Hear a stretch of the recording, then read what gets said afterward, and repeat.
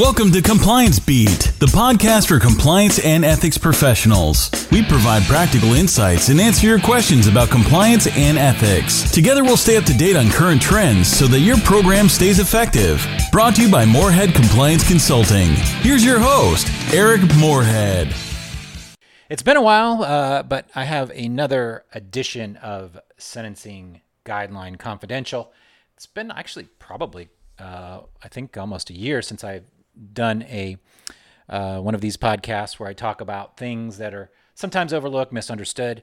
And the impetus of this is coming up here in 1 month.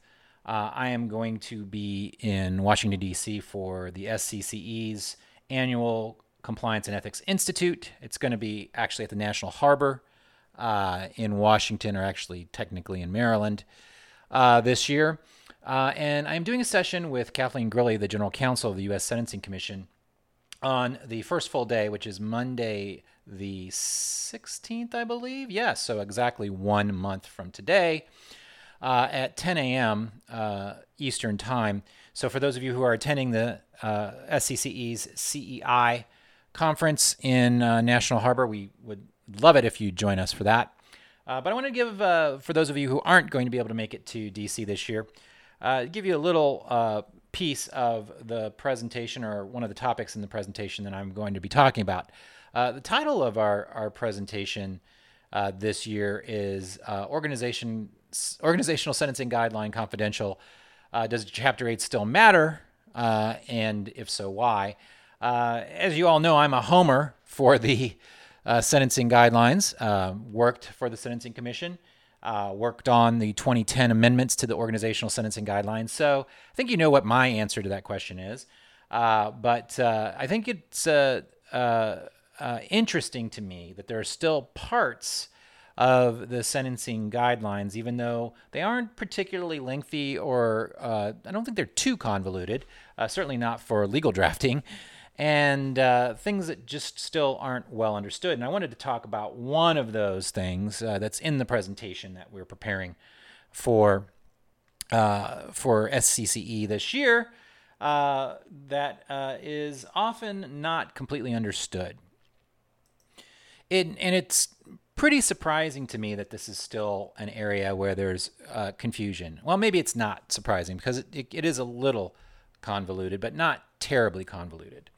And that is the actual role of the quote-unquote chief compliance officer and the day-to-day compliance staff.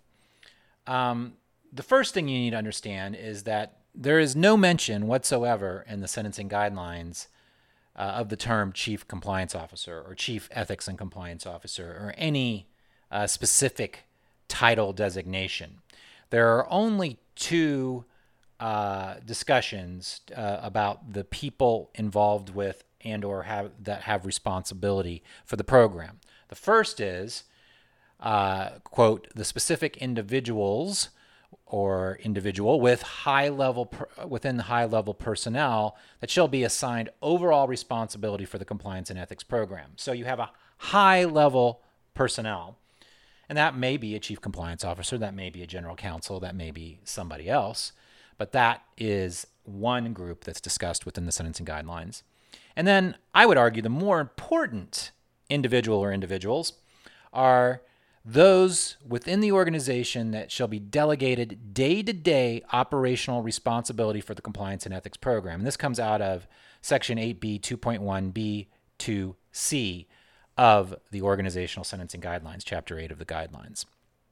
This specific individual or individuals with day-to-day responsibility is really the focus of responsibilities and the drafting of the organizational guidelines as it pertains to an ethical program.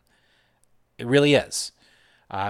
You do need somebody in the high-level personnel of the organization that has oversight, but you need this specific person. Now, can they be one and the same? Yes. And they certainly can be one and the same for a organization that's smaller. That's the more common situation where you will find that. The other misconception I want to talk about right here at the top when we're talking about this role is that's not a legal role. That's also something that is not in the sentencing guidelines. It's not in a lot of the other guidance either, but it's still a major misconception that's out there, that this is somehow a legal role, or that the high-level role, the first role I talked about, is a legal role. That is also not true. It's interesting to note, however, that back in 2010, during the last cycle when Chapter 8 was significantly amended, that the Department of Justice suggested in their public comment, it's actually public comment from March 2010, which you can find on the U.S. Sentencing Commission's website if you're interested in that much inside baseball, if you're a sentencing nerd. But it's interesting that in that public comment, the department did suggest that this ought to be a legal role, or there ought to be a role for the general counsel or chief legal officer in this process. That was rejected by the Sentencing Commission. So it's not as if they haven't contemplated this. It's that they've rejected it. And I think that's pretty clear. So when it is suggested either by general counsel or by someone else that this is a legal role, absolutely, that is not true. It is not designated as a legal role. It's not designated as any specific role, whether that's audit, HR, or operations. It's left open, and it's left to the organization to determine what the best way to organize and structure this, that the different roles might be for that organization. And again, these two roles, high level and specific operational, might be the same person in a smaller organization or an organization that lacks a lot of complexity. But my experience is that even in larger organizations where this is just not the case, in practical terms, you often still have this problem or issue, I should say, where there's confusion about those roles. And why does this come up? It comes up usually in some form from the general counsel, the chief compliance officer, the chief auditor, head of HR, head of finance, whoever has that high-level role, saying, having the impression that the person with the day-to-day compliance role doesn't need access to the board of directors. And this is the crux of what I want to talk about, because that is wrong. That happens pretty frequently when I work with organizations on their compliance program and reviewing their compliance program. The access to the board of directors for the person responsible for the day-to-day operation of the program, that operational role, is sometimes severely limited or doesn't exist. So what do the guidelines say? And this is why the chief legal officer or others feel that this is the appropriate way to handle it, is because if you just look at Section 8B 2.1, there is potential for confusion. And let me explain why. When it talks about this role, it says individuals with operational responsibilities shall report to high-level personnel, so whoever that might be, whether that's chief compliance officer, general counsel, what have you, and as appropriate to the governing authority, which is board of directors or audit committee or whatever appropriate subgroup. So this as appropriate gives you the impression that it is not a requirement necessarily, but just as appropriate. Well, that's pretty vague and pretty open. The other place where this is mentioned in 8B 2.1 is in the application note or commentary, application note 3, where it says the individuals with day-to-day operational responsibility for the program typically should, no less than annually, give the governing authority or appropriate subgroup thereof information on the implementation and effectiveness of the compliance and ethics program. So the regular update. Typically should, as appropriate. These are kind of weaselly words or malleable words, shall we say. And I think that's why organizations still to this day have operational compliance personnel, people who are doing the day-to-day work, that don't have regular access to the board. Now, there is what I would call the fail-safe in 8B 2.1. It's in 8B 2.1 B2C, and it says to carry out this operational responsibility, the day-to-day operational people should be given adequate resources, appropriate authority, and direct access to the governing authority or an appropriate subgroup. So what that ends up being, if it's followed at all, is what I like to call this fail-safe, which is if you make a query about it to an organization, the chief compliance officer or the general counsel or whomever is that high-level person will say, well, yeah, they can go to the board if they need to. If there's something happens, they can go to the board. So they have direct access, but it's not happening on a regular basis. So there's a problem. There are practical problems, but there's also a problem because if you're only looking at 8B 2.1 of the sentencing guidelines, you're missing some essential guidance around this relationship to the board of directors. 8C 2.5F, this is under culpability score. This is when you're calculating what the sentence will be for an organization that's being sentenced in front of a judge. There is a part of the calculation that looks at whether there's an effective ethics and compliance program. And under this section, you don't get credit if you unreasonably delay reporting to the government. You don't get credit if a high-level person or a substantial authority person participated, condoned, or was willfully ignorant of the offense. And that's a killer because substantial authority is basically anyone in the organization. And so prior to the amendments in 2010, no one got credit. There were some odd examples in the historical data of the Sentencing Commission where credit might have been applied, but it did not really apply. So in 2010, the Sentencing Commission re-examined this, and they added what I would call the carrot, the exception, that you could get credit for having an effective program, even if the compliance and ethics program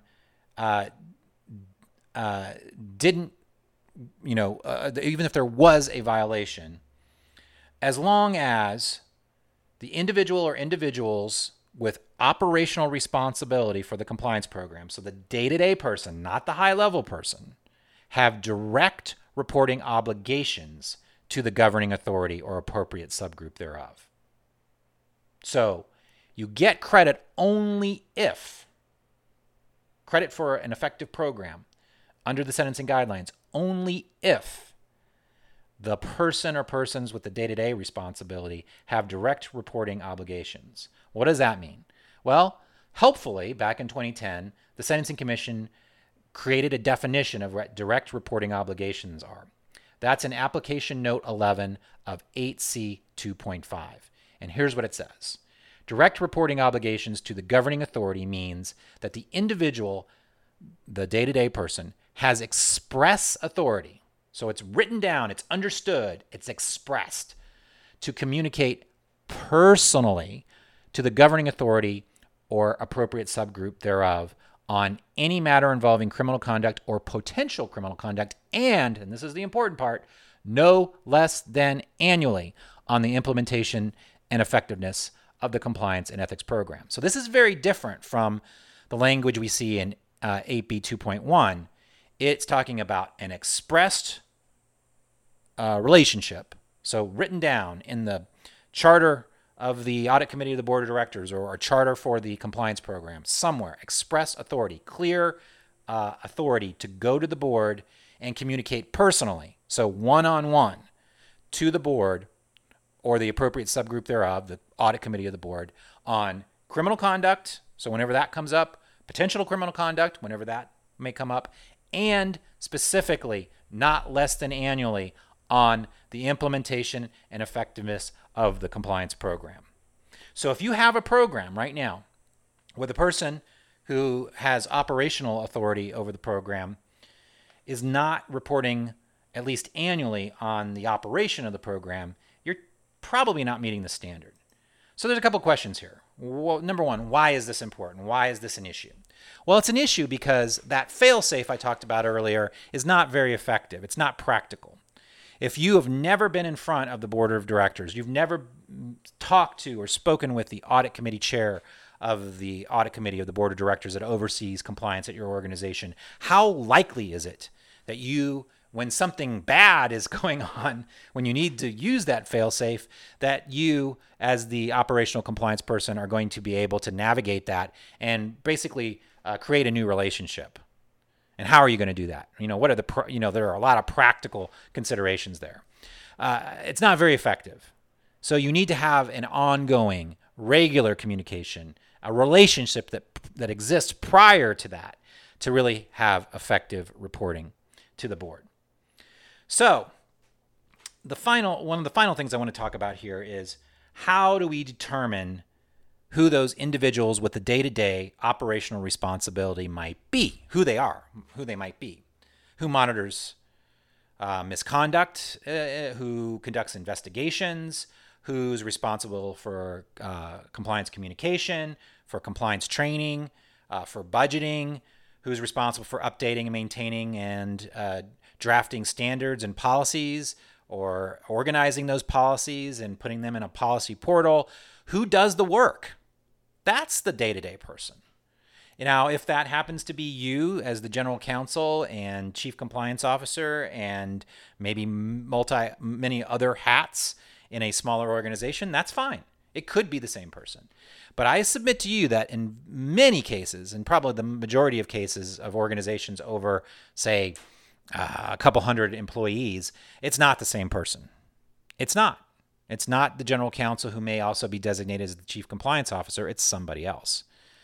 And if that person or persons are not delivering that annual report and don't have a documented, express relationship or method to go to the board of directors, then it's not compliant with these standards that are laid out in Chapter 8 of the Sentencing Guidelines. And it's a little confusing because the language exists in two different sections, and that's just a function of the fact that it was included to try to overcome this problem with calculating effective programs under the standard that existed before 2010. It was basically impossible to make that standard, and so this exception had to be written into it. So it's a function of trying to make the guidelines more practical and providing this carrot for organizations that set out an express relationship and encourage and cultivate this relationship between the operational compliance personnel and the board of directors. And it's surprising to me now, almost 10 years later, that this is still not, I don't think, completely understood. And I think part of it is because there's a focus on the language in the one section that is kind of has some wiggle room in it as far as the operational personnel going directly to the board. That's not the case in this other section in 8C 2.5. So if you haven't looked at 8C 2.5, I encourage you to do that. And I encourage you to take a good look at how your organization handles these relationships. In the show notes for this episode, I will put a link to Chapter 8. It's easily found on the U.S. Sentencing Commission's website, so you can look at and review 8B 2.1 and 8C 2.5 and the associated application notes I've been discussing today.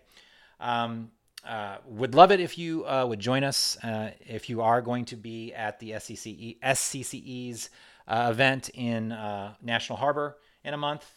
Please do come by. We're going to have a booth. Moorhead Compliance Consulting will have a booth there. So we'd love to see you if you're a listener to the podcast. And as always, if you are a regular listener and you haven't subscribed yet, please do subscribe on iTunes or wherever you get your podcast episodes. It does make a difference for us to have subscribers, and we do appreciate all listeners. And please do get in touch if you have questions or would like to talk to us about anything. You can reach us at compliancebeat.com or Moorhead Consulting at any time. So until next time, thank you very much. Thanks for listening to Compliance Beat. Check out our website, compliancebeat.com. This podcast is brought to you by Moorhead Compliance Consulting. Be sure to check us out at moorheadconsulting.com.